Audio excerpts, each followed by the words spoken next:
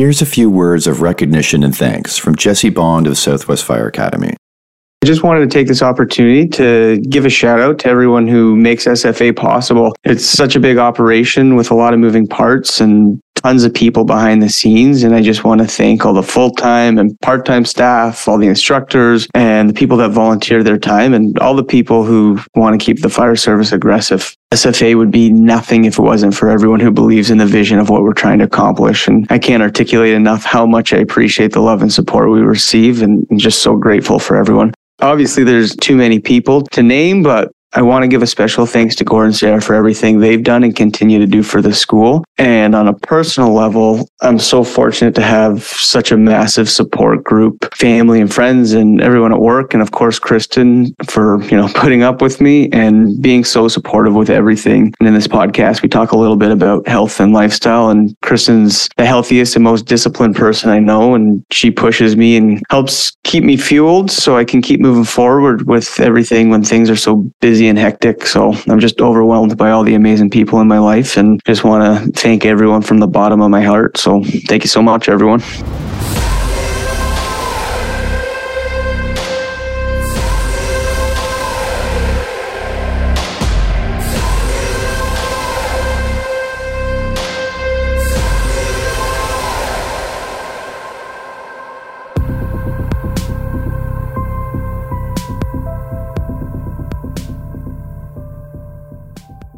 Hello, everyone. Welcome to episode 74 of Multiple Calls. I'm Scott Hewlett. The second best thing that an instructor or mentor can do is understand graduated learning, but placed well above that is putting training in context. The majority of the fire service and any academy or course is faced with the hard reality of not being able to legally and or logistically place students in training scenarios that are exact replicas of many emergency incidents. What the most dedicated, progressive, and aggressive do in the face of this is create environments and scenarios that come as close as possible and then are explicit about the limitations and goals. They focus strongly on knowledge, body mechanics, recognition prime decision-making, and habits, all with the intended goal of unconscious competency of the fundamentals. You can't train everyone in every structure fire that they may encounter, but you can prepare their bodies and minds to react in ways that will give them, the crews around them, and those that they have sworn to help, the best fighting chance. Here's my chat with Jesse Bond. Okay, so the first thing I think we should cover is putting training in context for people. What we were just talking about previously before we sat down was, if you're teaching people firefighting and you're going to be doing it in a metal box, or you're going to be doing it in a concrete building versus an acquired structure, or in the flashover can, you need to really put in context what they're experiencing, because it doesn't often translate directly how a real structure fire operates. But you want to be able to get them in this environment to pull some nuggets out of that they can then take away. So why don't we start off with that? Yeah, for sure. So it's definitely a challenge nowadays. I think they're making it more and more difficult as we go through with all the safety. It's so important to go over those things. I think, like you said, you get nuggets out of it and you get to experience a little bit of the fire behavior. There's so many factors that you're not experiencing with a real structure fire. So obviously the contents and the fire load and the distance you may have to travel inside and whatnot. It could be quite challenging. You can't have real furniture inside. Yeah, and then the steam production too. So I've noticed even in the Connex or shipping containers or the metal box, that's what I'm referring to, is that conduction to heat. It's like you're fighting fire in a frying pan, basically. Right, yeah. So as soon as you open up that nozzle, even if it's on a straight stream versus a fog pattern, you get this massive amount of steam. Right, which is what everyone's so worried about nowadays, right? Not applying water and creating too much steam and kind of hindering ourselves with that. Right, so you try to have that conversation with them, and yet they get in the box, they have it on a straight stream, and they still experience the steam. It's like, well, here's why. So when you get in there and this happens, what we're saying isn't untrue. You would get less steam in a real house. Oh, for sure. Yeah, right. It's completely different. Yeah. You mentioned the contents. We can't actually put the stuff in there that's actually going to burn to create the environment that they be in. And propane fired training buildings versus Class A. The one missing piece, I think, with the Class A is that you can't always put the fire out, because logistically, you're going to have to reset the fire every single time for every single person. So 16 times in a day, it's just not logistically possible. So the propane fire buildings come into play where it's a benefit of actually doing the technique, flowing down the hallway, making your way into the room directly onto the fire. You can put it out and just restart it again. Right. Yeah. No, there's definitely benefits to it for the sets and reps and going through and getting those skills dialed in. But it's not the same as real fire, and you don't have the same smoke, and it's not the same. You don't get the heat. Do you see the way of combining the two then maybe? Like, is it putting smoke barrels in the propane box? Like, how do we bridge this where we can get them to pull it what they need without creating too many training scars? Yeah, I think that definitely could be a potential. Or start off with propane. I mean, we've been doing that at the school a little bit because we can burn right in the backyard, which is nice, and not create all the smoke for the neighbors. But you have to evolve past that. You start with the propane and get a little bit used to it, and then you go and do Class A burns. And like you said, you can't keep putting the fire out. You're not getting the same experience, but you're getting the experience of the heat and the smoke and what it's like to be in a more realistic setting. I think you kind of mentioned before doing search and rescue and not worrying about application of water as much, just so we can, and so we've been trying to do that a little bit more where we still get in the Class A burns and we get to stretch the hose lines and do the searches and get that same experience, but flowing the water we can do in a parking lot, right? We can do that kind of anywhere. So you start that in the propane and then go to the Class A burns, and you kind of tie it all together that way. Right. So that's not necessarily knocking a propane fired building or a Class A building. It's like, what does each one offer you? So the propane one offers you repeatability. So you take the skill from the parking lot into full gear on air in propane, you have some heat, and you can repeat the skill over and over and over and over. So that's what hammers home the technique. And then, like you said, if they go to the Class A and they're not necessarily doing that same flowing down the hallway around the corner and knock the fire right out, at least they know how to do that. And then ideally would be going to acquired structures. So if you could get a real building, but it's tough for departments to get their hands on that. And a lot of municipalities won't allow it. Ray McCormick talks about we should be using real furniture and real contents in fires to train for it. And so many people are against it because of the obvious reasons. Even if we get acquired structures, then that's taking it up to that next level.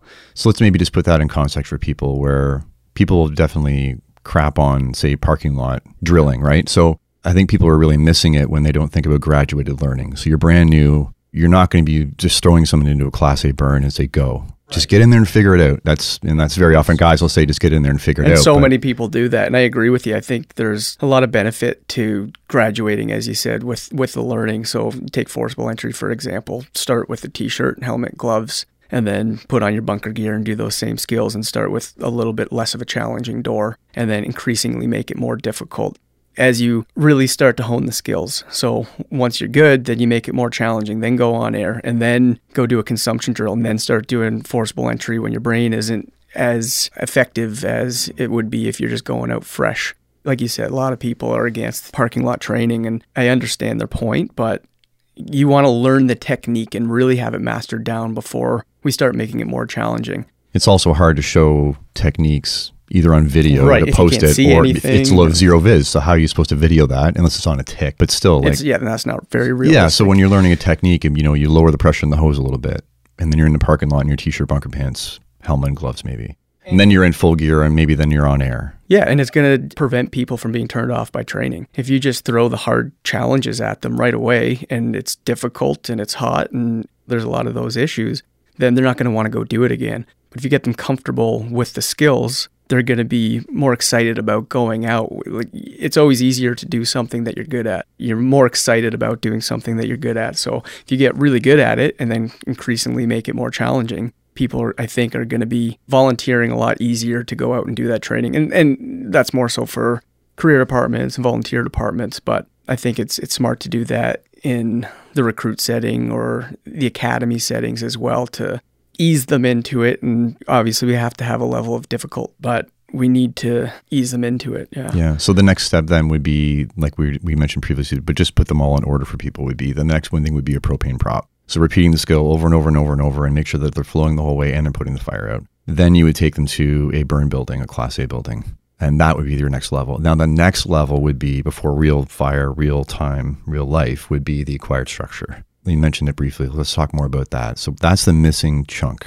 That's where the training scars, I think, are trying to make, as much as you put things in context, you're trying to leap from a Class A burn building to a real life fire. So why can't we get acquired structures? What are the limits, and why is that so important? That's the challenge, right? There's the people that want them, and there's nothing we can do about it. We can't, either the municipality can't get it. There's the environmental concerns. Obviously, if we're in the middle of a city, we're not going to be able to do that. I mean, we can take what we get. We're lucky at work where we'll get these houses, and we can go do written survival and forcible entry on all the real doors and ventilation. So, I mean, it's a huge benefit, but obviously we can't be lighting up a house that's got a bunch of exposures right next to it. And then how many boot camps do you run a year at SFA? About 10. Right. So roughly. would you be able to get 10 houses Oh, yeah. No, in the right location? Not a chance. We have a hard enough time doing Class A burns Right. with the municipality with some straw and wood. Everyone seems to be against it. People are worried about the runoff with the water, and it's so frustrating because Canada's burning right now, and everyone's praying for rain, and we're not concerned at all about the runoff. I mean, we've been having forest fires for thousands of years, and there's no crazy effects on the environment. I guess the argument would be I guess even on those forest fires, the towns are burning. Right. Yeah. Someone could say, well, it's trees and grass. It's like, no. Cities are burning too. Right. So, absolutely. right, Yeah.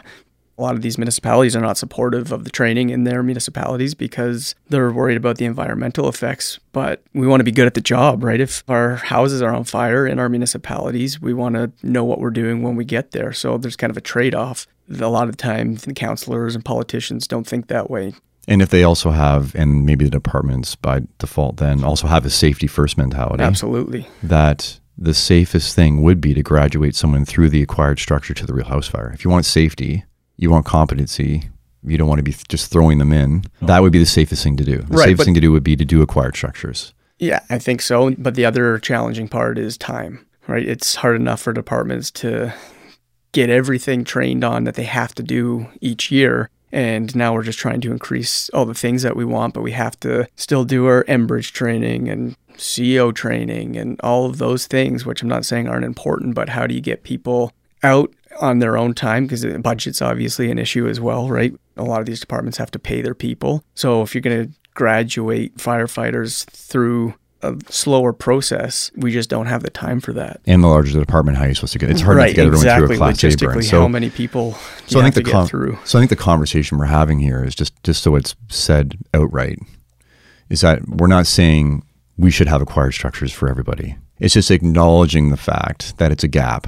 Because that's not possible for the reasons we just listed, now you're left with Class A cement building, concrete, or you're left with Connex boxes, shipping containers, propane or fire. A trailer that comes or to trailer. you. Which, right. So the goal then becomes, because we have what we have, is again putting everything in context for people of what to actually pull from that moment of training. Not as in, okay, go in, you've done your burn, you come out, high five, take that and go with it and run your next call with it. The flashover container is a great example that a number of departments want to put their recruits on the line and do the whole pencil, fog. It's like, that's never used. So why let them handle it? That's not what you'd be doing. That's one of the biggest training scars. I mean, we've taught live fire a number of times together, and that's something I always want to emphasize over and over and over again, that if this is what we're experiencing in a fire, a lot of times we don't apply water because we don't want the fire to go out. So you need to be hitting it with a lot of water, and they're doing this training, and 2 years later, are they going to remember that? Or are they going to remember just sitting there and watching it and going, oh, this is really cool, and not doing anything about it? So the way we'll frame it is, because I don't know if we've ever said it actually on an episode before for the flashover can, is you and I say it the same way. It's like, why do we just let it with oxygen or a little bit of water? Why do we keep knocking it back? Because we want it to flash 10 times. Right, exactly. So you can all see it as many times as possible with this fuel. Right. But when we get in a real house fire, we want it to flash 0 times. Exactly. Yeah. So again, they go and they go, oh, okay, I understand. You're keeping it on the cusp and letting it go over and over and over again, so I can keep watching it and I can watch it with the tick and I can learn what's going to happen. But in real life, you step in the hot box, it's game on. Right. And I tell the students to pay attention to what I'm doing. If I'm running the can, pay attention to when I open up the roof hatch or get the instructor at the back to open up the door, how that changes inside, so they have a better understanding of ventilation and what the smoke is doing and how it banks down in the lift. And when we give it the oxygen, then it creates that perfect mixture with the heat. So we kind of try and keep just talking about it so that they experience the entire time. And obviously they're not going to hopefully have to be making these kinds of decisions when they first get into a fire, but you should start paying attention to that right from the very beginning. Right? It's just like doing a size up. You're not going to be doing a verbal size up as a new firefighter, but you need to be doing your own size up when you get on scene. And that doesn't stop. No, it doesn't stop. Right. And if you don't pay attention to it because you know somebody else is doing it, that's detrimental, and that's almost a training scar, even though you're at an actual fire. Oh, the captain's got it, I don't have to worry about it. You get this tunnel vision. But if you're paying attention to that from an early age, when you have to be making those decisions, then you're going to understand it more. You're going to know what the smoke is doing from the outside. You're not necessarily doing the 360, but talk about it with your captain or your officer afterwards, or go through it after you leave the house, right? What were you paying attention to? Looking for windows in the basement and all of those things so that you can start to create that mindset right from the beginning. We're always having them take responsibility for understanding what's going on. Exactly. Another training scar from the flashover can too is that you're in real life, you're going to see this aurora borealis, like beautiful rollover So over mesmerizing. Your head. But then they think, well, I'll see that and then be able to react when I start to see that. Whereas in real fires, that's happening over your head and you're not seeing it until it's black, black, black, black, all orange. Right, exactly. Yeah. So again, another piece of context for people that this happens in the flashover can is it's perfectly set up to do this. It's perfectly set up in the materials that we're burning. Right. So we don't have those real contents with the synthetic materials, petroleum-based products that are going to create a much thicker, blacker, darker smoke. And you can have the rollover happening. And I try and point it out in the flashover can where you can see a little bit of glow above your head, but it's not obvious. You really have to look for it. So I try and use that example as there's fire above our head right now. And even though you can't see it, it's there. And with the TIC and doing thermal imaging training, the importance of that and paying attention to all of those things. But with each firefighter not being able to have their own personal TIC yet, by the time we see every single firefighter and every single level of department have one, I mean, we're years and years down the road for that, if ever that's going to happen. What you're even pointing out for them to focus on is when they're literally sitting on the floor watching intently. Yeah. So now you got to put it in context, like realize where's your focus in a real fire? Like you're handling a line, like you're in an unfamiliar environment. You're working, you're moving around, things are banging, you hear all this external stimuli. So you're barely seeing it and you're exhausted. Yes, you may be forced a door, stretch a line, your adrenaline's going. So it's tough to pay attention to those things. And let's talk about the fact that so many people don't even have the flashover can. Like how many recruits don't get that experience? I don't know of any other schools in Ontario that do it, or Texas, and maybe there are. I'm not saying there isn't, but they don't even get to look for those things.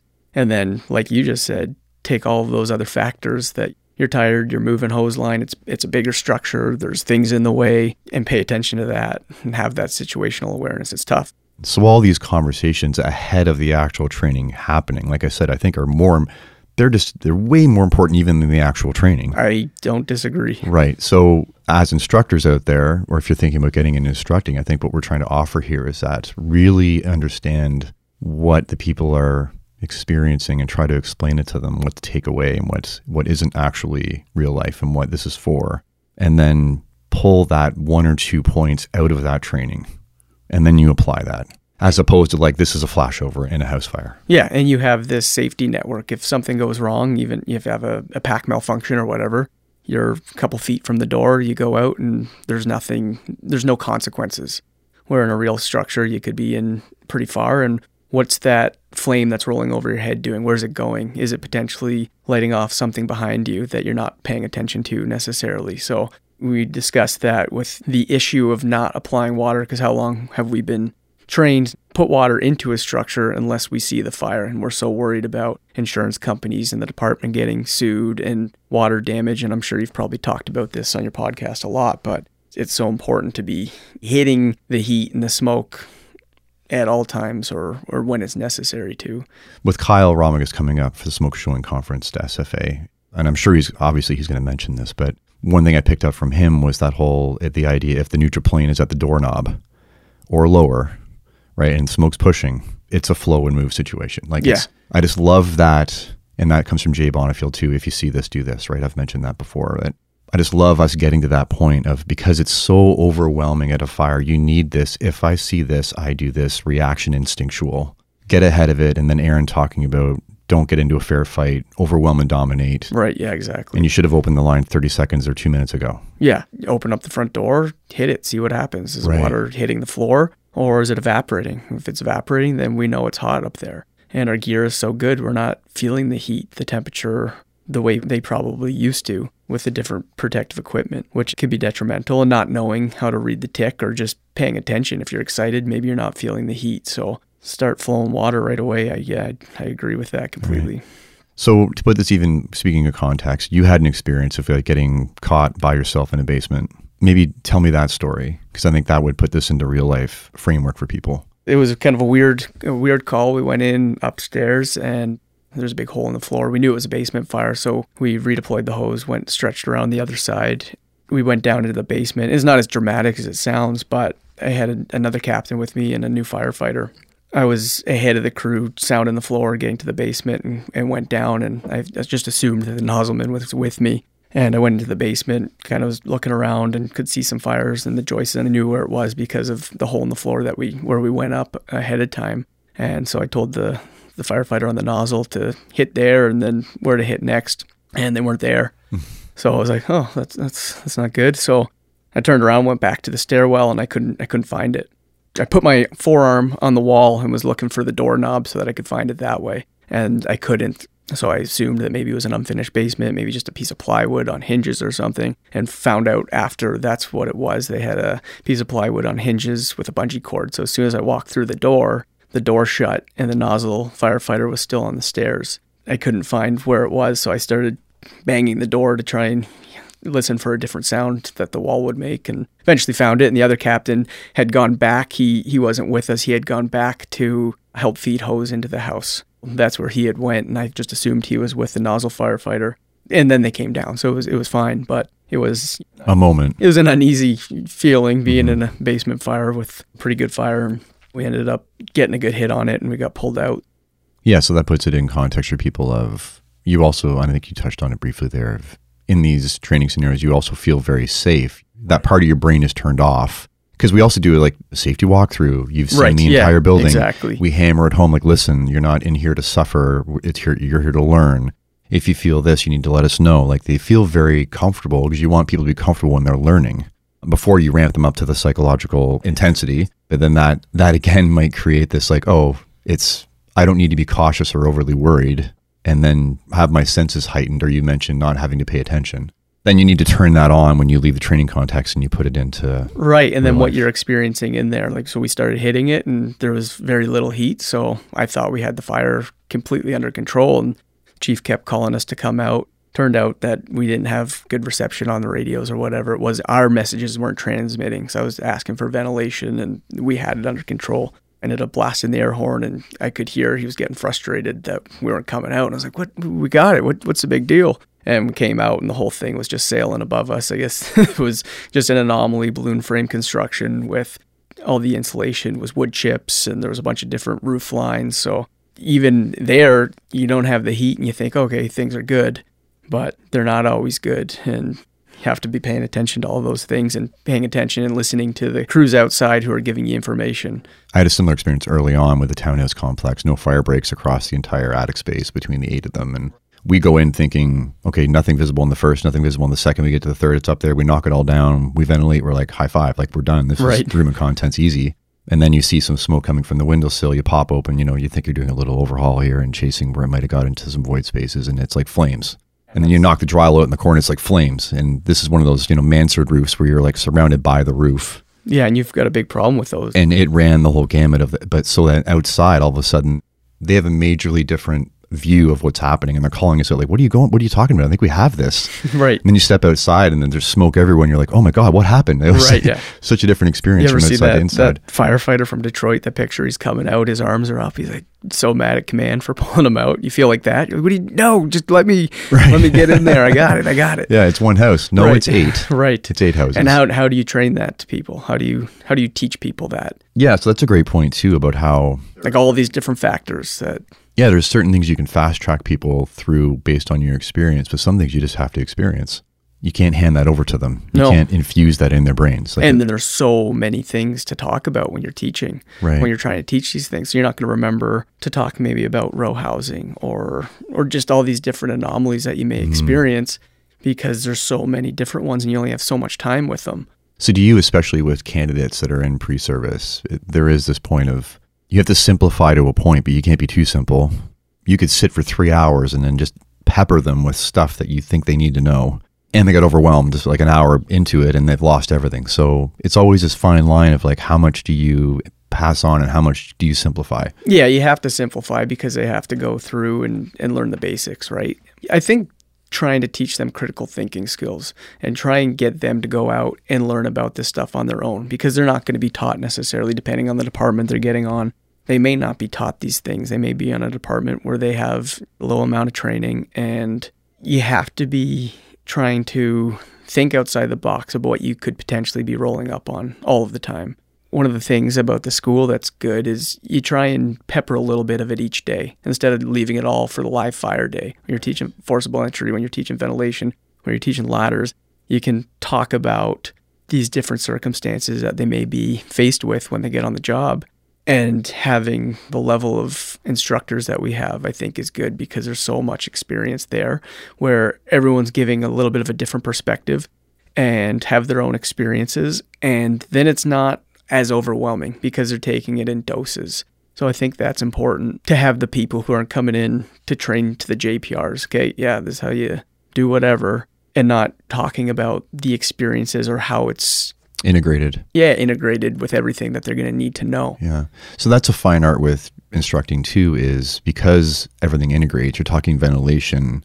It's kind of hard not to talk about that without talking about coordinating with suppression. But you also don't want to go down the rabbit hole and then you spend an hour on suppression when you're going to be covering that later. And I would say we do this very well. It's like, because we thought a lot about it, is like you can briefly go down that path. Right. Give them just a touch of like, oh, I see how this coordinates with that. And without telling war stories. Yeah, it's got to be beneficial. 100%. And then you pull back and you refocus again. Right, exactly. So you're always touching on these other, like a spider web. You're touching on where it goes, but you don't distract from where you are. And then when you're doing suppression, you're touching back to ventilation briefly. You have to, because they're so, like you said, they're so integrated that you have to talk about them. And that's where, with technology and videos, and like it's huge in the US now where they're wearing cameras on, like helmet cams. And I think it's so beneficial. And the Chiefs don't really like it here in Canada. It seems like they don't want it at all. And I don't know if it's for liability reasons. Yeah, exactly. But we can learn so much from these videos. So it's nice to have examples of everything that we're talking about and show the students, because we're never going to be able to, even when you're teaching it, it's hard for them to maybe understand or get the grasp without the visuals. So the videos are nice on YouTube and social media that you can show real examples of what could potentially happen or go wrong. And especially generationally with now newer firefighters, they're used to video as being their medium. And fast grab, you show a YouTube video, you can't play it for 12 minutes. No. You got to bring it to the point where you're going to be showing them and show them the 15, 20 seconds and go, do you understand that? Yeah. Okay, then we can move on. So it's actually a benefit because, I don't know, I hadn't thought about this before, but perhaps you can touch on things faster and in shorter bites. Yeah, and with a visual where they which can you can cover see more versus the old school would be like, maybe you need to spend more time on to meter the doses, where their brains are moving so fast now that maybe you can hit them with shorter, faster pieces. For sure. And if they're continuously learning after, right? Because you can't necessarily show every video or every example that you'd like to, but you can give them links or tell them about stuff, and hopefully they have enough initiative to just go and start watching these videos and watch the full 15 minutes and see how the call ran and played out, and hopefully start to understand if it went bad or if it went well, what caused them to go bad, what caused them to go well, so they can start having an understanding of that. Joe was talking about it the other day when he got on. He just started watching videos from FDNY and anything he could find on YouTube to get a better understanding of how command works and the tactics they decide to use. And yeah, it's great. A lot of people don't want to do that though. That's the unfortunate thing. People aren't getting into the job for the right reason. That's something we definitely try and pass on as well, is that it's even with the most well-intentioned department, with the best facilities, the best planning, it's impossible for any department to give you all the training you need. It's absolutely impossible. So you need to seek this stuff out on your own. And even then, you're not going to have enough. You're still not going to, but it's obviously going to be way better, right? Yeah, for sure. Which is when we get into the benefit of conferences, which we're lucky now with Smoke is showing, but we need more of them everywhere, just like the States does. That's a huge benefit. Yeah, and they're not here really. I mean, Smoke is showing they're doing a great job by doing one a year, and we have some other things in the works to hopefully get some more from these instructors too. They're phenomenal and so charismatic. And I go down to the US once in a while to listen to them, and it's like we should be getting them up here to to learn from them, because they have so much experience, especially the guys who work on active departments. And that's a great segue. So you went down recently. So talk about what you brought back, but you mentioned to me about the importance of consistency of training. Like it feels like Groundhog Day for the instructor, but it needs to be that literally this is the way it's done, and it's consistently, if it's done well, this is exactly how it needs to be. You just need to repeat that. So talk to me about your experience in the States and how that really sunk that into your brain. The hard part is usually the people that go down to the States are wanting to train all of the time.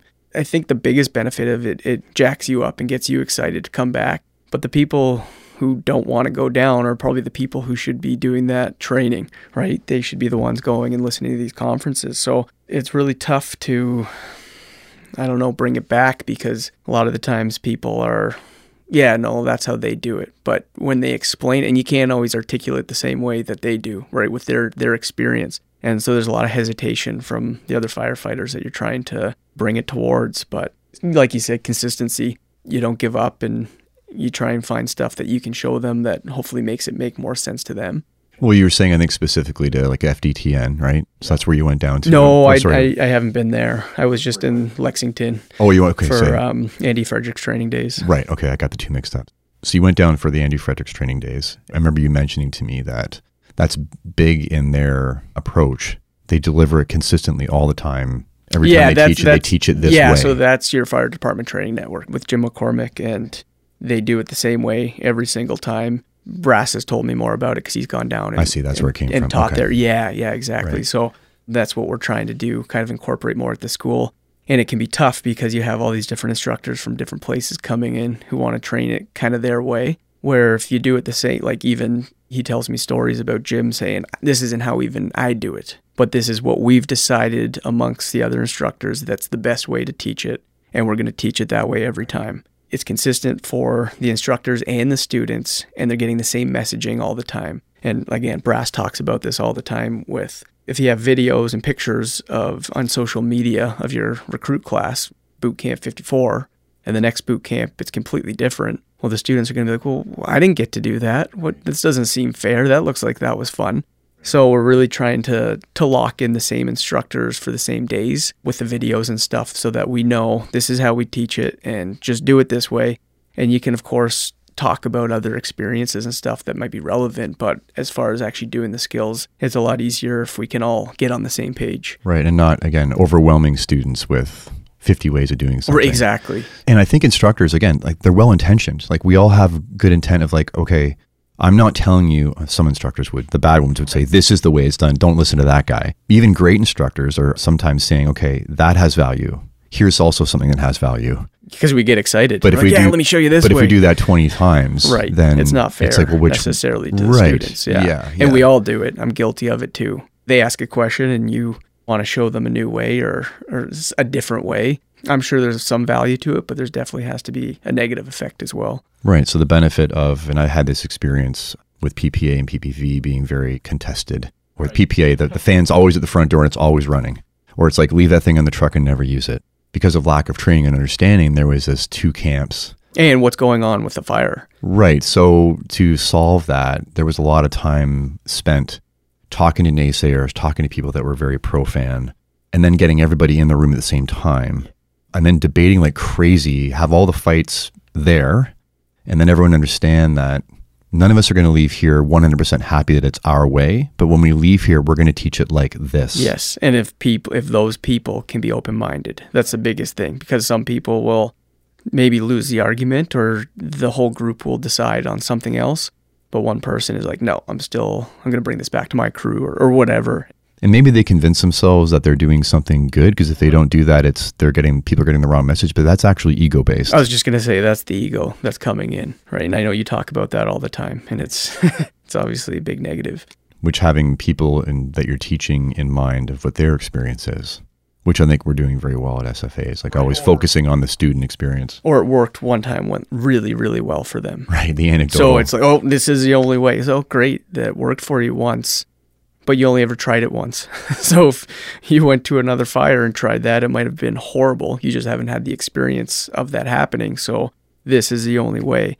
So the compromise, really, there's a lot of us, I think, in general, just need to learn how to compromise and not feel that we're not ending up in a place where it's poor training and not real life. And dive into more research. It doesn't have to be just you, the people in that room, making those decisions. It could be reaching out to other firefighters in other departments. How do you guys do this? Or looking at different studies, different articles that are written, and you have to give some weight to those as well.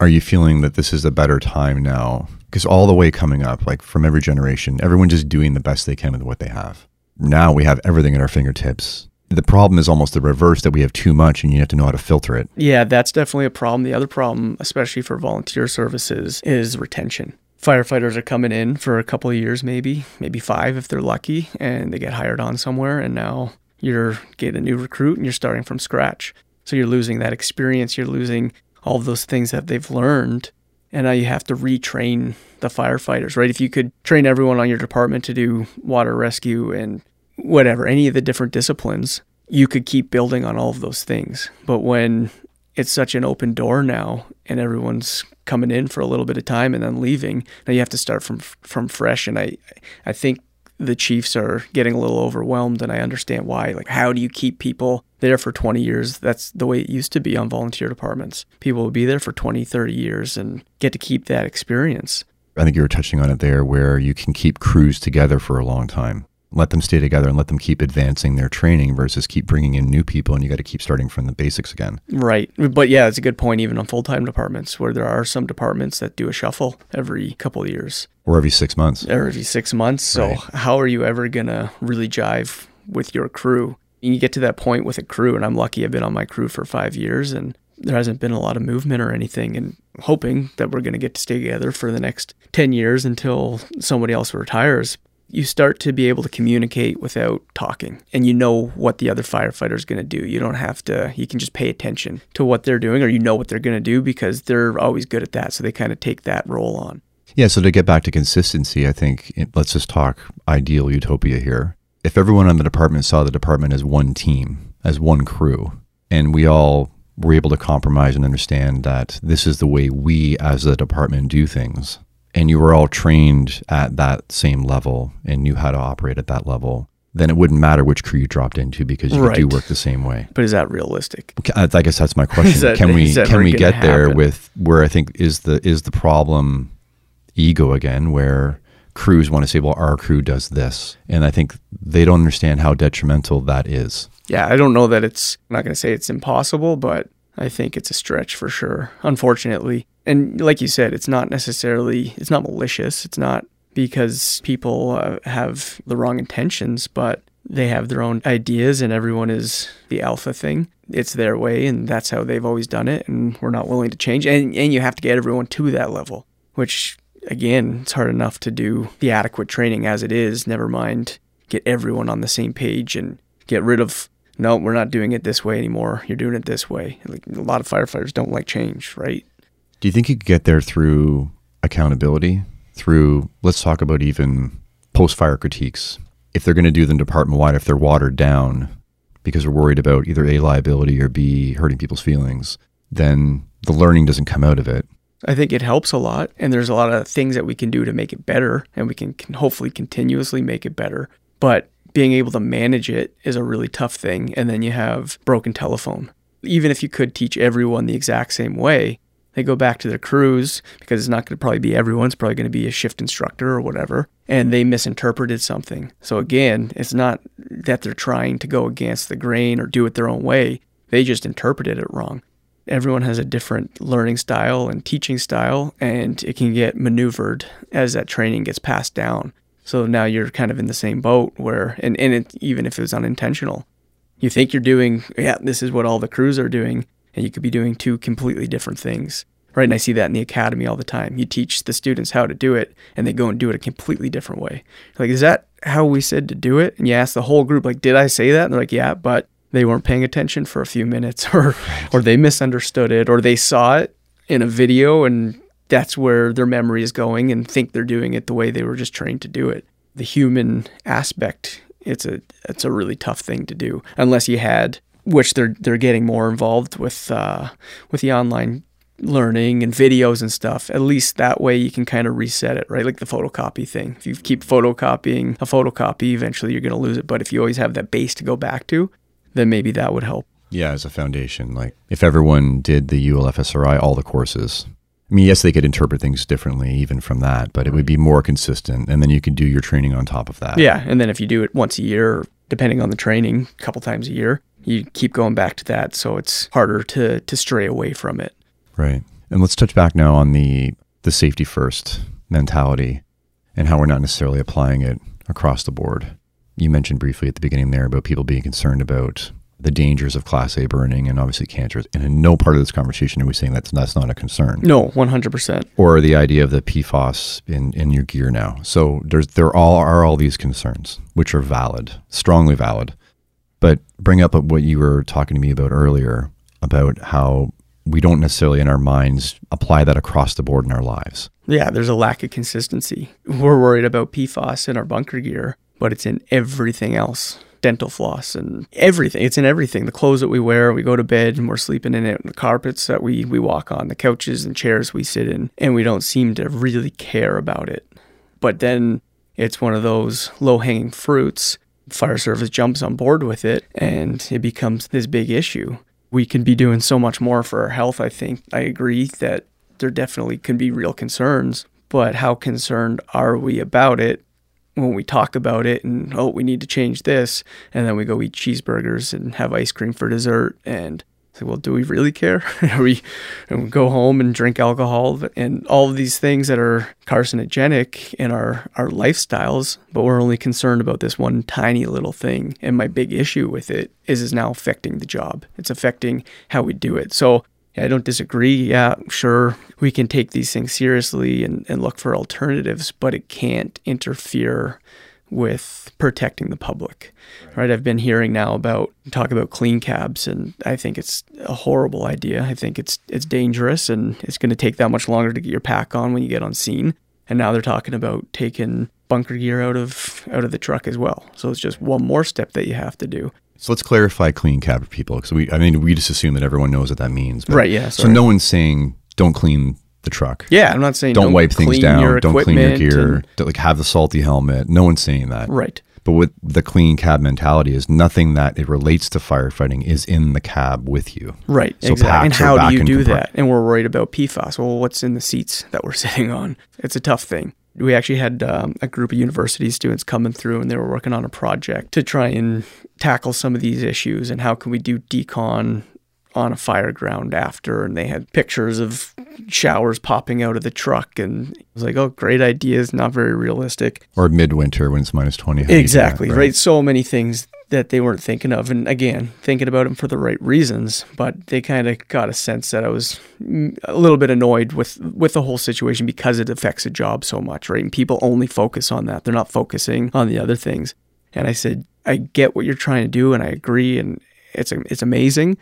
But if you're trapped inside of your apartment, you're not going to care about us getting cancer. You're going to want us to come in as quickly as possible and pull you out of that fire. Yeah, sure, take the steps and the measures that we need to, but it can't affect our job and our response time. So touching back to that idea of, say, getting, just for an analogy, putting everybody in the room and you have the naysayers and the pros, right? You'd have these two extremes. Like, let's always try and find the middle ground. So you have people like, screw it, salty, just like my helmet's black. And I'm like, that's the one extreme. Then you got that everything needs to be pristine and nothing that touches me has to be carcinogenic. So you got those two extremes.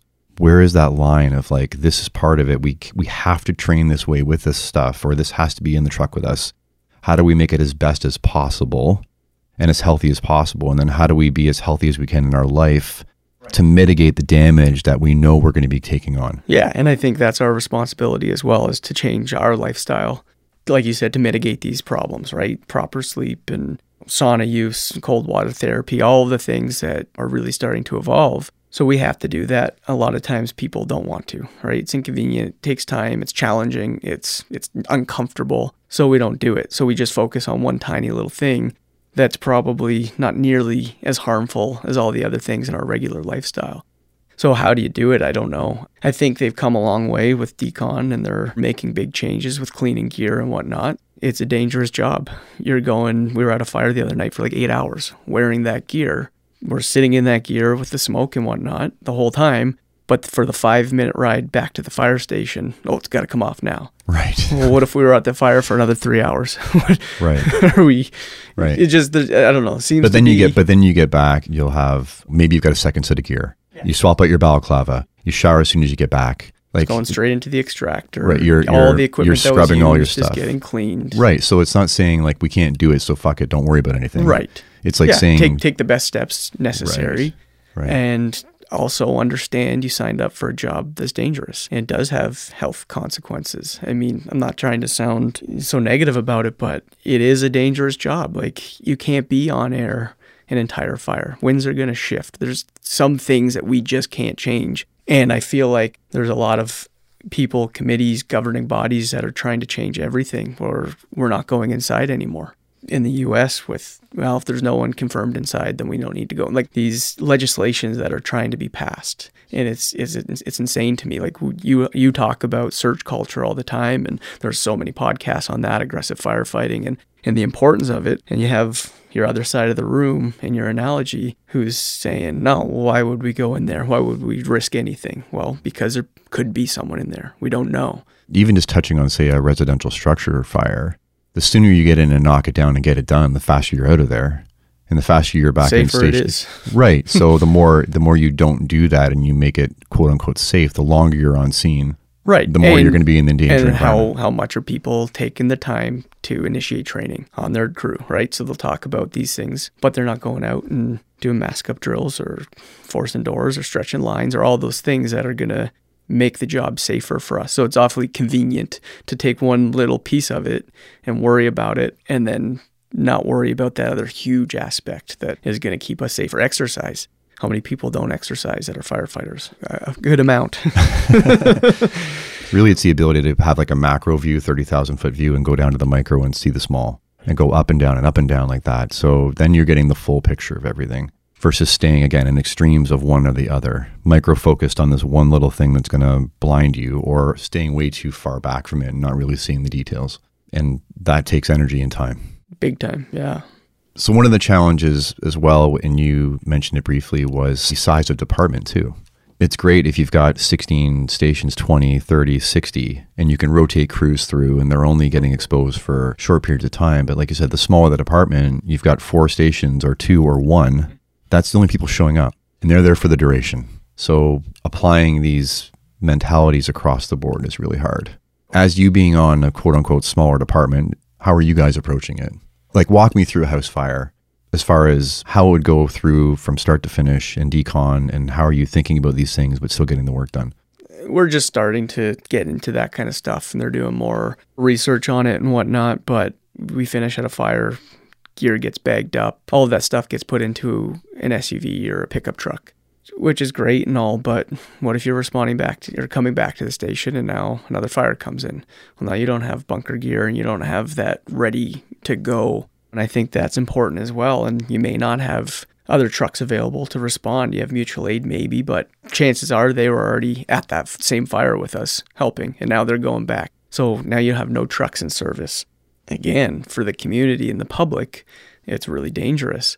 You can do the best that you can, but at the end of the day, we still have to be there to provide that service for the municipality. So really it's about the auxiliary or support vehicles that maybe that you have, say, ensuring that fresh hose is brought to the scene so you're loaded on scene so as you go back. Yeah, get back in service as quickly as possible, which we do. I mean, we obviously try and do that, but then balancing that with being able to get a shower and get your gear switched out, and then some departments don't have second sets of gear. Right. So what do you do with that? So is that really the main focus then, is trying to get to these realistic actions that you can take? Even if you took your gear off and didn't necessarily bag it up and now it's all stripped down, so if another fire does come in, you don't have anything. Even if it gets put into a cab in the truck or something, is that beneficial? Where you can stop, throw it on, and then go to that next call. That would work, but now it's already at the station and you're just leaving the scene. You could be 10 minutes away, so who goes, right? Where, like I said, you're already there for hours. What's that extra 10 minutes? Cab could be dirty because of a window being open and smoke going in there. You still have to clean the cab, I guess, right? So, and if you run the second fire, that gear is going right. But I guess they could say it's less safe because now it's saturated in soot, or it's been exposed to heat, or you haven't had time to inspect it, or I mean, it'd be ideal to have a fresh set of gear every single time that's brand new out of the bag. And that's what I mean. I've done some ride-alongs with Detroit Fire, and they don't wash their gear at all. And kind of asked them about it and stuff, and they said, well, you go to 5-10 fires a day.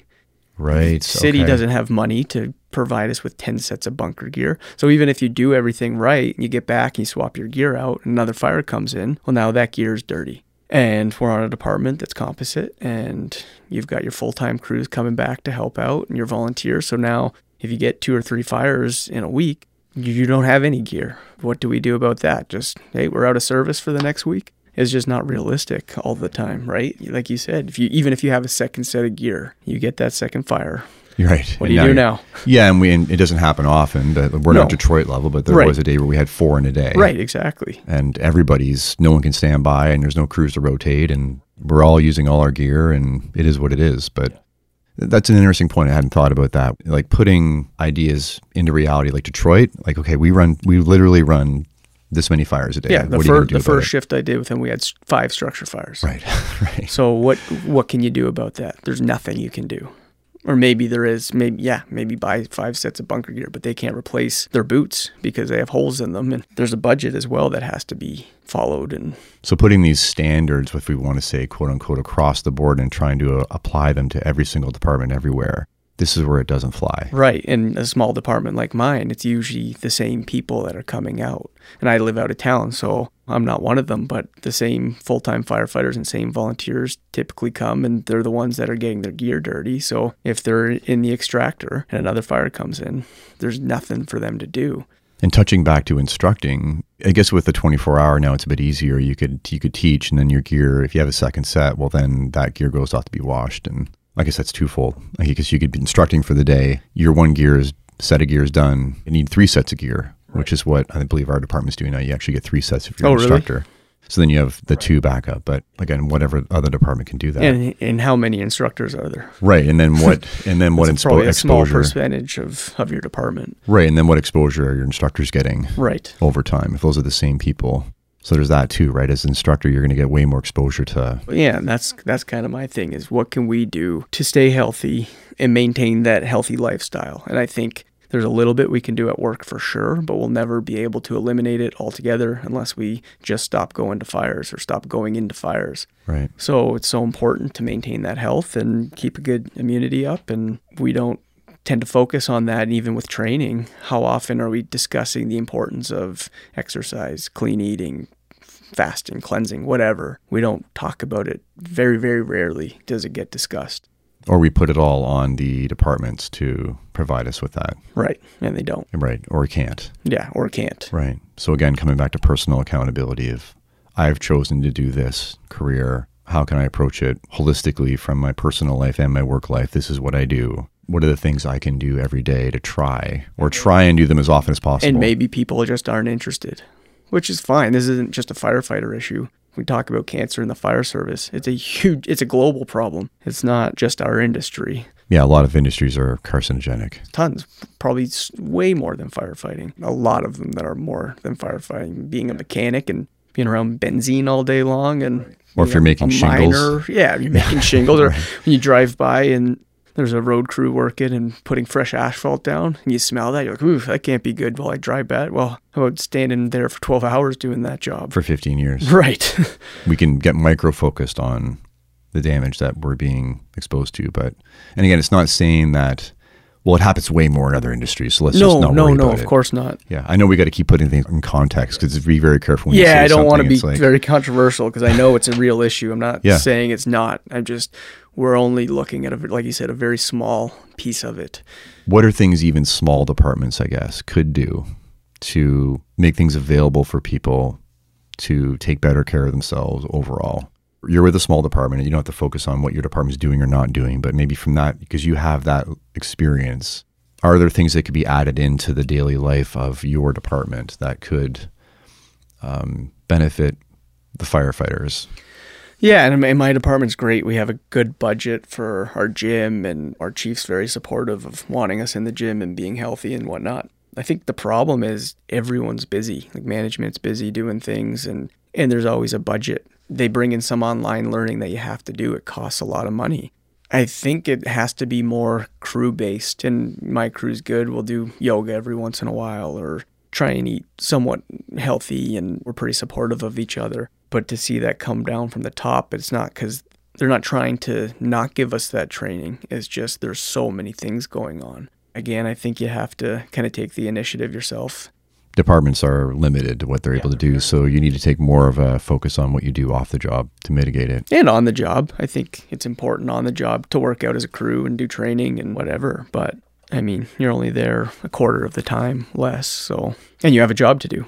Right. Right? You're running calls and you're training and you're doing things that you can't just focus on health and mental health and all of those things. Speaking of shifting things and always looking at ways of doing things better, let's talk about SFA a little bit and what you're looking to shift and change in the future, if you can. Yeah, no, it's a good question. Just trying to get everything very dialed in, have lead instructors is kind of a big one. It just takes time. That's the big problem, right? And I can kind of speak to everything we were talking about from the different perspective from the top, where I would love to be able to do more for the instructors and the staff, but it's so challenging because there's so much other things that you have to take care of. But things are really getting dialed in. We have a really good team now. It's just getting a little bit easier with organizing things and whatnot. So looking to dial in the videos and the online learning. Gord's working on online stuff that is really beneficial. That's a good positive direction. I'd like to get more involved with having guest instructors come up from the U.S. They don't necessarily have to be from the U.S., but there's a lot of big names. And there's a lot more that travel from the U.S. Yeah, even the retired guys. And again, Brass is friends with a lot of those guys, so he can bring them up. So it would be nice to put on some conferences and get more exposure to people who are interested. And if it's easier to get that training in Canada without having to go to the U.S., then there's going to be more buy-in. Those firefighters are going to go back to their crews and hopefully get them more engaged and hopefully get them to come out, right? It can be tough to drive 10 hours or take a flight somewhere if you have family and spend all that money to go away. So if we could bring that here, like Smoke a Show is doing, then I think that's going to be a huge benefit. So that would be kind of my dream. That's what I would like to see happen a lot more. Getting courses dialed in, like I said, and the consistency with all the instructors and having them all on the same page. So we're definitely getting better all of the time. It'll never be perfect. We just want to always keep moving in the right direction. No pun intended, but I guess speaking of exposure to things, there's the idea of now bringing cold exposure to the minds of new candidates or anybody that comes up. So maybe talk to me about that a bit. Yeah, so I think you introduced me to the guy. You can speak to it. I just was excited when you brought the idea forward because I got into cold exposure probably 3 or 4 years ago now. So I'm a big believer in it, and I find that it does phenomenal things for health. So is it Mike? Mm-hmm. Yeah. So he was actually supposed to bring a tub up the last boot camp, but he was stuck at that Toronto chemical fire, so he wasn't able to get it up there. But if we can start influencing our recruits at a young age or early on in their department, I think there's a lot of benefit to that and what it does for mental health and your just clarity. And if we can keep people with good immunities and healthy thinking, then it's a lot easier to be motivated to train and whatnot. If we have healthy brains, then we're more motivated to be good at the job. And if you get into a rut and you're exhausted and whatnot, then it's tougher to do those things and you're less likely to go to work and have the energy to initiate training and whatnot. So I think the cold exposure is huge for getting people excited and those endorphins released and active in all aspects of their life, not just firefighting, but if we have a healthy balance, then it's a lot easier to do all of these things. I also find it's one of those things that you have a instant experience of feeling better. Yeah, I did it this morning before I came here. And if you have that experience with something that someone brings to you and you have an immediate effect, you don't necessarily have to that's okay, this is the thing and this is all I do. But to me, that kind of experience opens me up to what else is there? Yeah. So you start looking at other things that maybe I'm not doing, that you start to self-experiment and try and integrate into your life. So I think there's that benefit too with having a different experience. Yeah, and the more of it you bring in, the more excited you are to feel better. When you eat unhealthy and you get into these ruts and you're drinking and stuff, like for me personally experienced, like it's tough to go out and get into the cold water plunge because you're just not motivated. It's easier to sit on the couch and watch TV or whatever. But if you're eating clean, you're more prone to go out and do exercise. And if you're doing exercise, you want to eat clean. And if you're doing those two things, you're more excited about going and starting the sauna or getting into the cold water. As your brain becomes more clear, you're just more motivated to do all of those things. Where if you're going the opposite direction, then it's tough to get started on it. Getting momentum when you're knocked back is really hard. Oh, it's so hard.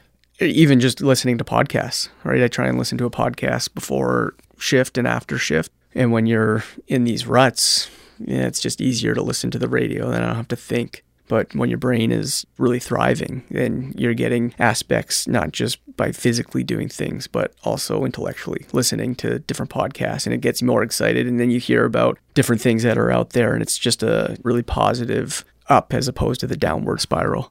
It's interesting, that almost ironic that you could say that if you are aware of how damaging your job can be, carcinogenic stuff and sleep, you should be actually more motivated to discover all these things that can manage that.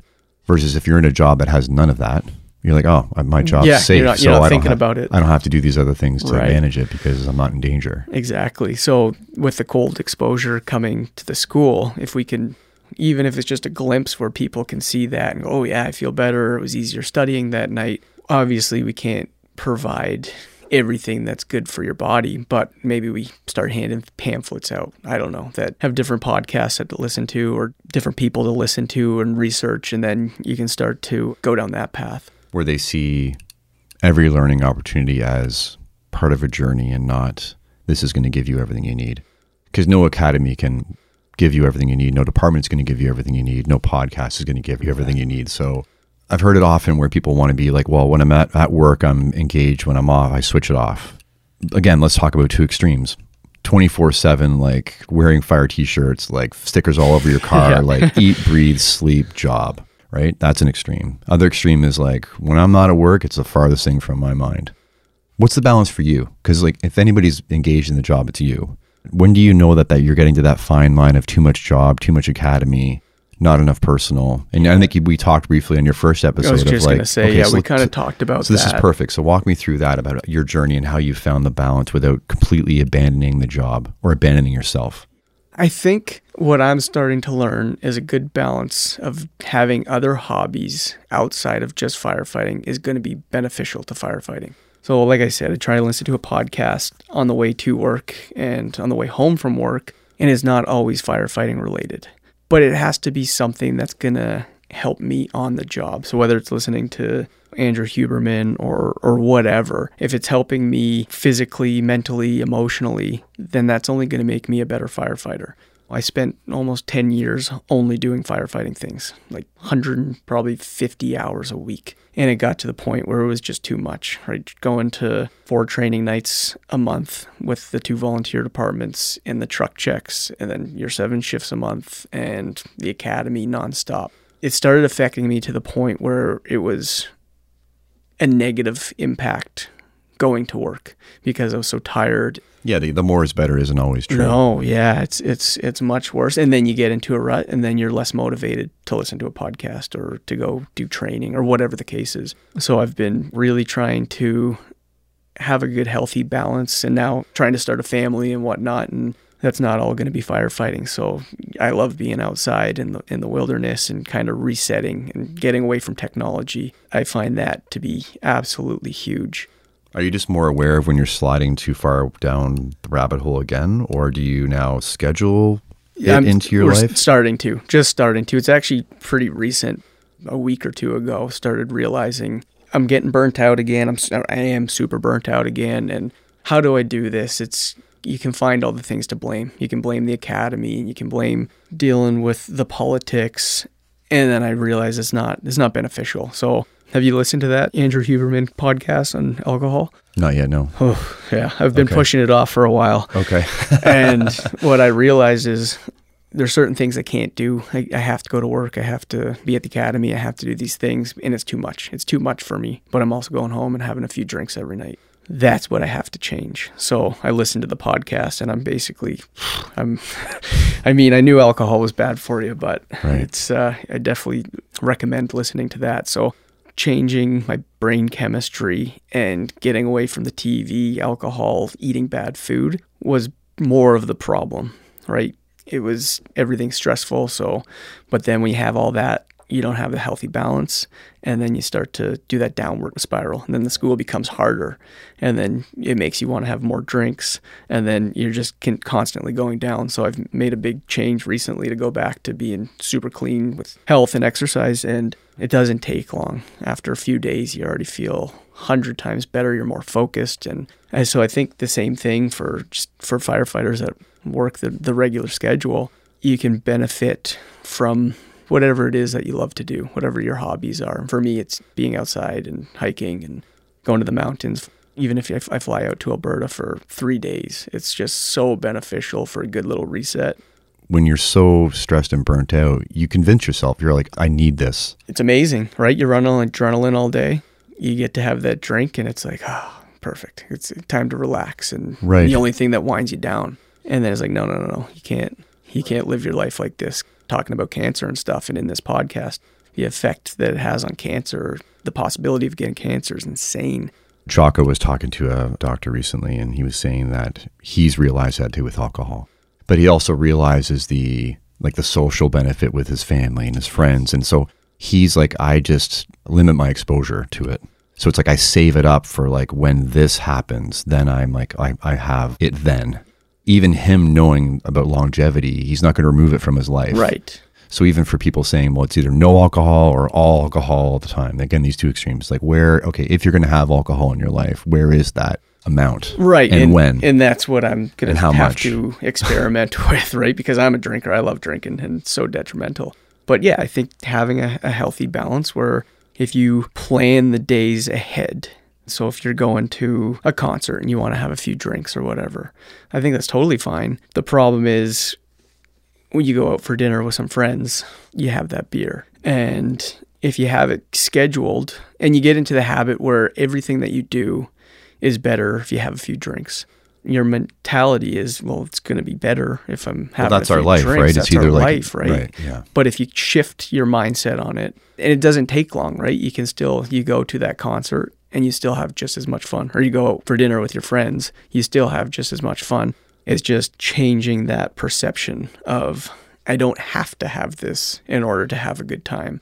And you can do little things, right? Keep your hands busy. And so I drink bubblies or whatever. And it's like, well, it's very similar to a vodka soda. Right. Can't even taste the difference. And I like to have cigars. And I know that's obviously not good for you, but I think it's a lot better than alcohol. And then how often are you having? Are you having 3 a day? No, or exactly. Are you having 1 right? a week? When you're at the campfire, you're at the cottage, at the fire. Yeah, so he talks about these moments in time where it's like... And then that's special. That's Right, and dose matters. Right. So you can't have 40 on the weekend and then none during the week, and it balances out. Our bodies don't work that way. Right. Yeah, exactly. If you keep your body in an alkaline state all of the time or most of the time, and you have the odd cigar or the odd beer or whatever, I don't think it's that unhealthy. Your body can manage it. Yeah, of course. Your liver can manage it. Keeping your liver and all of the systems in your body working properly, and you have a really good immune system, and take it. And that's for me is like, okay, if I'm going to smoke cigars, then I have to do something even more healthy. So I've got to give up bread or whatever, right? And I don't know if there even is data on that yet. Like, are we right now even convincing ourselves, if I do A, B, and C all the time, then I can have this? Like, we still might even be convincing ourselves, right? Of course. It's easy to justify things. It feels like that's going to help. And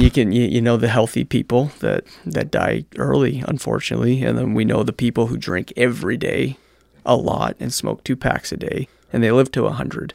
So But again, it's talking about anecdotal, so you don't know which camp you fall in. That's always confused me. Like, why wouldn't you, the healthy guy, the basketball player, just dropped on the court. It's like, well, why wouldn't you give yourself the best shot? I mean, that's what we're talking about, right? Exactly. Giving yourself the best shot. And what's your quality of life that you're experiencing now? Fasting. I'm a big into fasting, and there's not a whole lot of evidence about longevity. There seems to be a lot of good data that that speaks to it with animal studies and whatnot, but we don't really have the years of doing proper trials with humans. But how do you feel? When I'm fasting, I feel amazing. I feel way more energetic. So that's the path I'm going to choose. I drink and I feel good, but then how do you feel the rest of the time, right? So you kind of have to do self-trials because there's so much supporting evidence on both sides all the time too. I like to find the people on the podcast that I really trust based on how they break things down and the studies they do and seem to be fair. And they take all the factors into consideration because there's so much data sets and studies and whatnot. So I like to find a few that I really, really trust, and then hopefully they're right based on the evidence that they provide. And then how does it make me feel? So like dry fasting, for example, there's 50% say it's really good for you and 50% say it's really bad for you. Well, how do I feel when I do it? And I feel great. So I'm going to go with maybe it's good for me. Did you find that, well, doing something for 5 days, that makes me feel like garbage. Doing it for 3 days, okay, that's a bit better. Doing it for 2, okay, my perfect amount is 2, right? Like, so maybe for you fasting for, or even intermittent fasting windows, right? Right. And listening to your body. At 12 hours, I feel this. At 10 hours, I feel this. At 8 hours, 6 hours, I feel like garbage. Then you make your way back to 6 to 8. Okay, 8's the sweet spot. Yeah, and different times in your life, right? If you're at a big fire all night long and you've been working hard, then maybe that's not the day that you fast till 4 o'clock in the afternoon. Maybe you need some nutrients because you've been going nonstop. But people, a lot of times, and I'm kind of one of them, is all or nothing. There's no exception. It's like, okay, well, is this healthy right now? Or do I need to make a little change based on what's happened the last few days or the last few hours or whatever the case is? Because the I can't miss a workout is almost just as bad as I can't miss right. You're not taking a rest day. They're both detrimental. I need to drink every day. I need to work out every day. Right. Like I said, not listening to your body and going, you know what, maybe today. But it's also easy to justify, I shouldn't work out today because of this. No, get in the gym. Well, I think guys like you and me are like afraid of the slide. Right. Yeah, exactly. Right? You don't want that. So maybe if I do this workout instead, and yeah. But maybe if we pay attention, let's talk about that, the micro versus macro view. If you pay attention often enough that, well, I missed 3 days of exercise, but as soon as I got back on it and got a week under my belt again, I'm back where I was. Right. Yeah, it doesn't take long. Yeah, I mean, I was even worried with the injury. Like, am I ever going to get back? Right. And it's like, oh my God. It's the worst feeling ever. Right. But then you get back and you're like, oh. So then maybe the next time you get injured, you're not going to have that mental breakdown of like, okay, I understand I'm going to be knocked back for this amount of time, but I know I can get back and this is how. Maybe with the eating, it's the same thing, or the drinking, it's the same thing. It's like, okay. And he does talk about that, right? I know when I drink at night, I'm going to feel like garbage the next day. But this moment with my family sitting here and we're having a drink together and talking, this is amazing. Yeah. And it doesn't need to happen all the time. It's not what we always do, but right in this moment, this bottle of wine and whatever we're doing is amazing. So, and I know I'm going to lose sleep. So I get back on the horse the next 3 days in a row. Again, I'm paraphrasing what he's saying just to talk about dose and listening to your body and not just justifying drinking because right. I barely drink. It's right. But to talk about, I guess for people that do, right? You need to figure it out. Yeah, exactly. And then that's where I'm intrigued to see what happens, where can I just have a drink or two? Because like I said, I'm kind of an all or nothing kind of guy and I have to either cut it out altogether or is it a slippery slope? But that is a reality for some people. Oh, big time. We can talk about addictions, right? Some people, and when we had Chris Howe on, I'm going to have Chris Howe on again. That was one of the things he said. He says, the moment I had my first drink, it was like, I was all off. Like it was game over. And he says, I can't have it. But that's him realizing himself. But the next person can say, well, I can have one a day and I'm fine. Again, we're all different. So you need to pay attention to your body and self-experiment. I think we keep coming back to that. Yeah. Let's take a short leap. It seems like a major change in direction, but knowing what you can handle. I think that's what we were just talking about, knowing what your body can handle. So let's make the leap now to say some departments knowing what they can handle and what they can't, and when they need to ask for help, or knowing what their people can handle, as in we're expecting people to know way too many disciplines, saturated, overwhelmed, even the keenest people.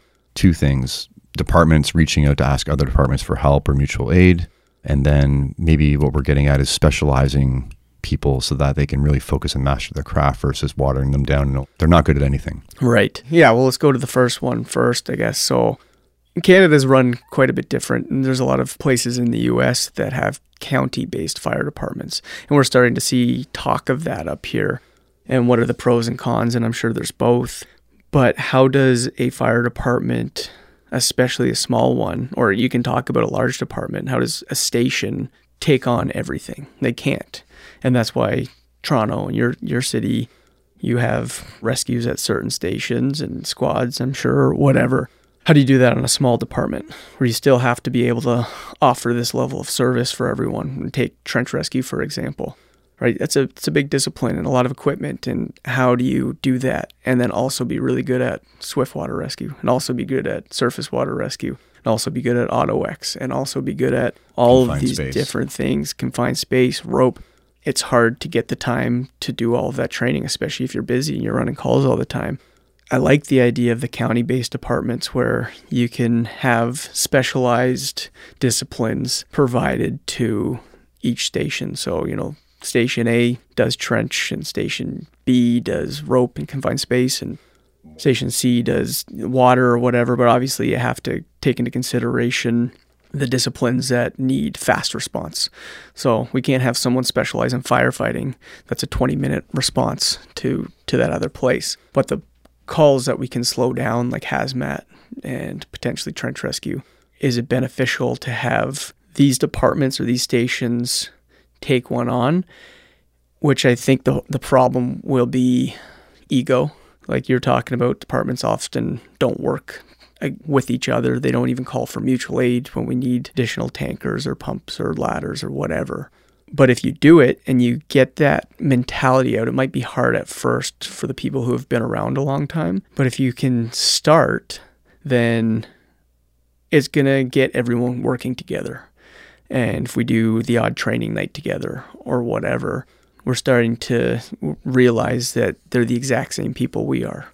They're just people with a different boundary. If you get them working together and start helping each other, and it doesn't mean the other stations can't be trained in that discipline, but maybe a lower level. You don't focus on that as much. So one department does trench or one station does trench. The other support trucks are coming to help and they have a bit of an understanding, but the crew that's already there is going to be the ones running the call and getting into the hot zones or whatever.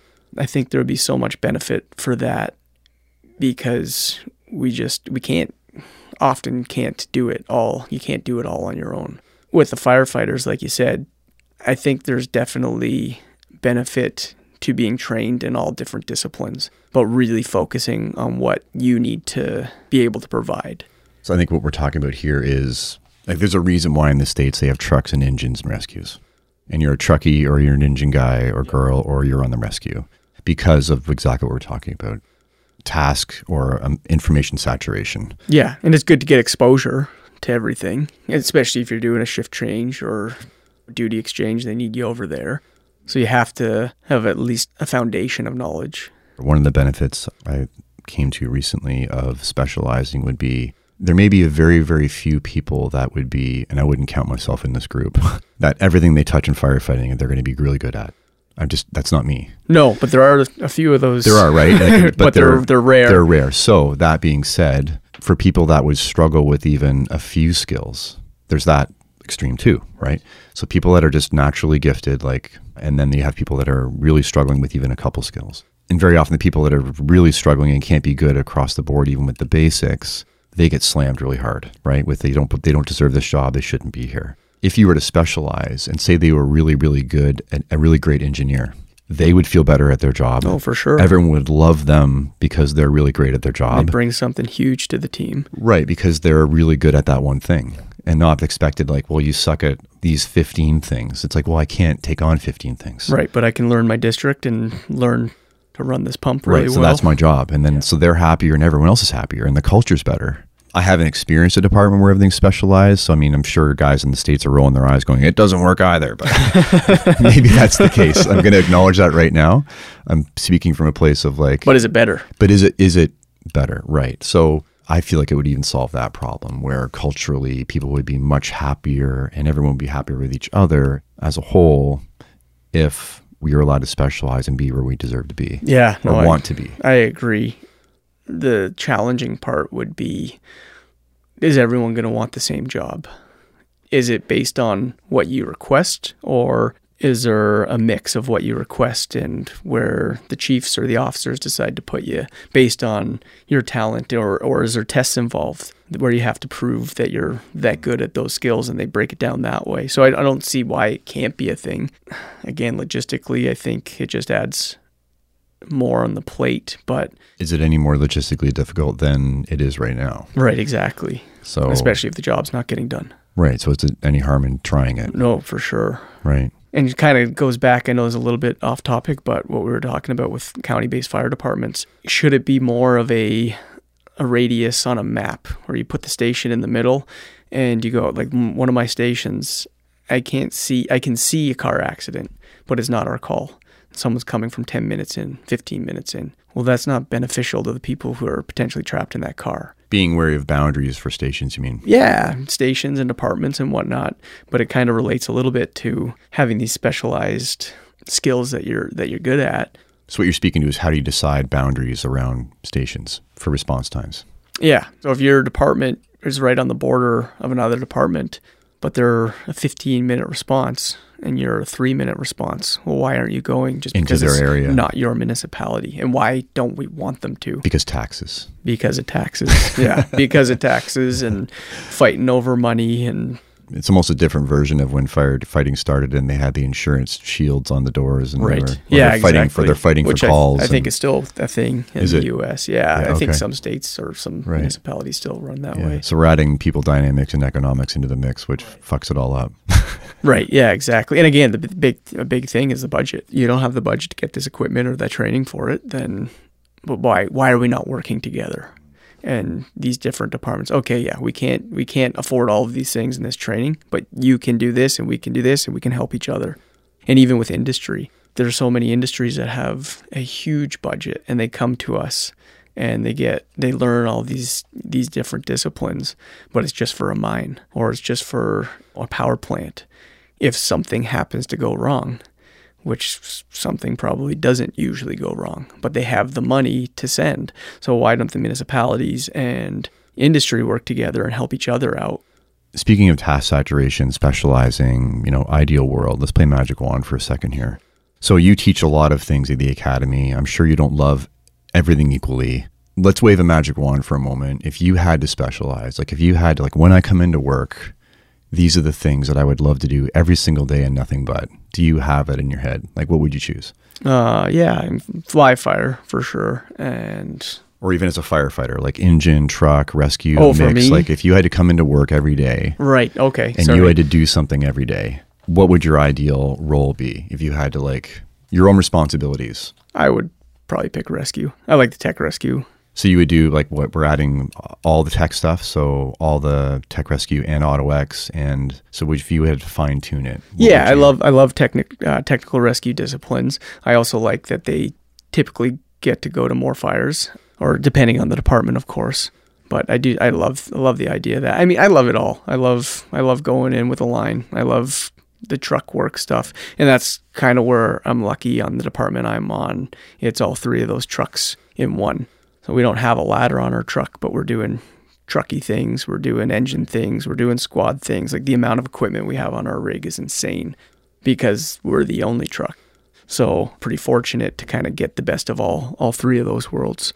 But even if you love everything across the board, you would choose the rescue stuff. Yeah, I think so. I love going into fires more than anything. That's definitely now you're an engine guy. Yeah, exactly. But I also love searching off of a hose line and just doing search. Do you think there would be benefit in doing a number of years in each discipline? I think so, because of duty exchanges and shift trades and stuff like that. There's a very good chance you're going to end up on one of those trucks.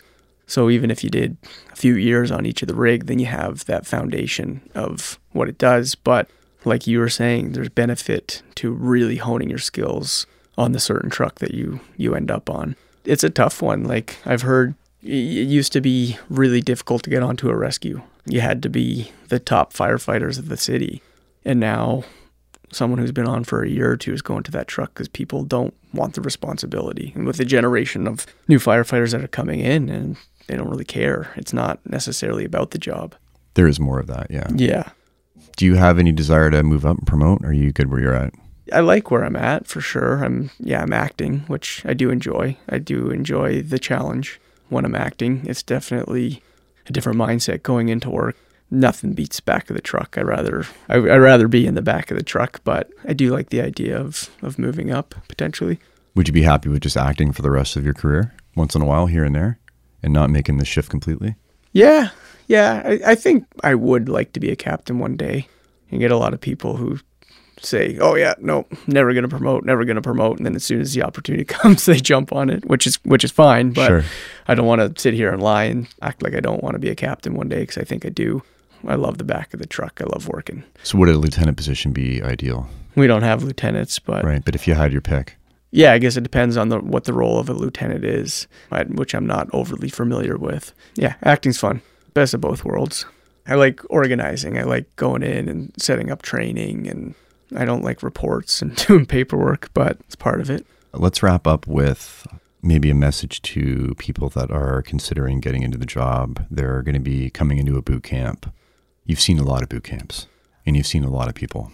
Can you give me or give them some idea of mindset, approach, attitude? I mean, we can hit the highlights of have a good work ethic, but are there certain things that you're seeing as problems, common problems, and people that thrive? Are there unique things that these people are doing, or the way they approach things? I'm trying to dig some nuggets out of you to pass on to people that are considering coming to a boot camp, and how they can best get the most out of themselves and the experience. Yeah, I guess making sure that this is the right job for you. Because a lot of people, it's pretty evident when they're in the boot camp that, do you really want to be here? Like when you ask someone, hey, do you want to cut another car? No, it's time. Let's go back. Or we had a boot camp one time where it's like, well, we have some extra time, so we're going to do some extra live fire tomorrow. And they're like, or no, sorry, that's not what happened. They came up and asked if all the JPRs were done. So can we just study tomorrow instead of doing the extra live fire? I'm like, are you kidding me? Like, this is the most fun part. You should be so excited about it. And we do have the odd student that comes through that on the first day or first couple days go, you know what, this isn't for me. And I have so much respect for that. It's like, I don't like being uncomfortable in this gear and in these confined spaces. And so many people recognize that, and they just push through anyway. And maybe they can go and practice that more and get to a point where they're comfortable with it. But yeah, just knowing that the job is not working 7 days a month and taking your own initiative to become better, like all the things that we talked about personally, that will make you a better firefighter, give you better brain capacity, give you better strength or whatever. Or if you think back to specific students that really nailed it, or right away, I guess there'd be categories, right? I'm always trying to categorize things. Right. So you have the people that are naturals. You're like, if maybe they don't want to do it, they're natural at the job, maybe they choose not to do it. But you could have your naturals. And then do you see this? I guess that's what I'm asking. Do you see this where you see people they're natural, they've got it. Whatever it is, they have it. Yeah, for sure. And then there's people that can have it if they work for it. And then there's people that will never have it no matter how hard they work for it. Yeah, 100%. Do you see this play out? Yeah, for sure. Okay. And unfortunately, a lot of the times, it depends on the boot camp, and it depends on the officer that we assign. We run it very similar to how a firehouse works, and that's what we kind of try to do. And if they have a good captain, that can make a huge difference. Right? You have that proper leader, it can make a huge difference in the people who maybe wouldn't have been as good at it, but now they have more drive, and they understand things a little bit better just based off this other student who paid the same amount of money as they did because they have some military experience, or they were, ex-police that come through, or whatever the case is. That's kind of what we try and do at the school, because we can't train you to be a great firefighter, right? We only have 2 weeks, 3 weeks. The instructors that come in that teach the passion, that show the passion, is what fires them up to go, okay, yeah, I have to. It's the mentality more than it is the skills. And some people, don't necessarily have the skills, and some people have the skills right away. You don't have to show them at all. But getting that mentality that I got to work for this, I have to be open-minded, I have to be passionate, and I have to earn this, is something beneficial that we try and do. And the right students recognize that, and they try and get every extra little bit of thing out of it. And that's what we always say to them is, You paid a lot of money to be here. Get as much out of this program as you possibly can. Talk to the instructors on lunch and after and ask them questions and stay in contact. And some people do for sure. You're having people come back to you and say once they got on, or... Yeah, the people that come back and volunteer, they just love being there. They just want to be around it. And it's, I don't have an exact percentage, but 5 to 10%, it's a pretty low number, but we make it pretty clear. Come back anytime, and a lot of times turns into work opportunities for them, doing maintenance stuff. And sure, it's a proximity thing too, I'm sure, for people. Of course it is, right? Yeah, 100%. So I mean, even if you're having 5% given proximity, that's crazy. Yeah, that's a really high. Yeah, and that's some a high people percentage. Drive like 3 or 4 or 5 hours to come and volunteer for a few days. Amazing. So it's great, right? But it's great for you to verbalize that that's even an opportunity. And I think there's these opportunities not just with us, right? You can find these things, local departments and stuff where, hey, can we come in and just wash the trucks? You hear those stories, and that's not always an option because of, again, liability and whatnot. So the chiefs may not allow it, but maybe some smaller departments might still have that. Or come give us a hand at the boot drive. There's opportunities everywhere. How creative are you to go and find them? It's great that we had a second opportunity. There'll be more in the future. Like, it's just always good to sit down with you and just have this one-on-one time, like in the studio, and for us to talk. Because we're both so busy, it's really an amazing thing when we can both sit down and we can talk together. Yeah, man. Well, I really appreciate you having me on, and thanks for everything you do for the fire service. A lot of great podcasts, so it's a huge benefit to everyone.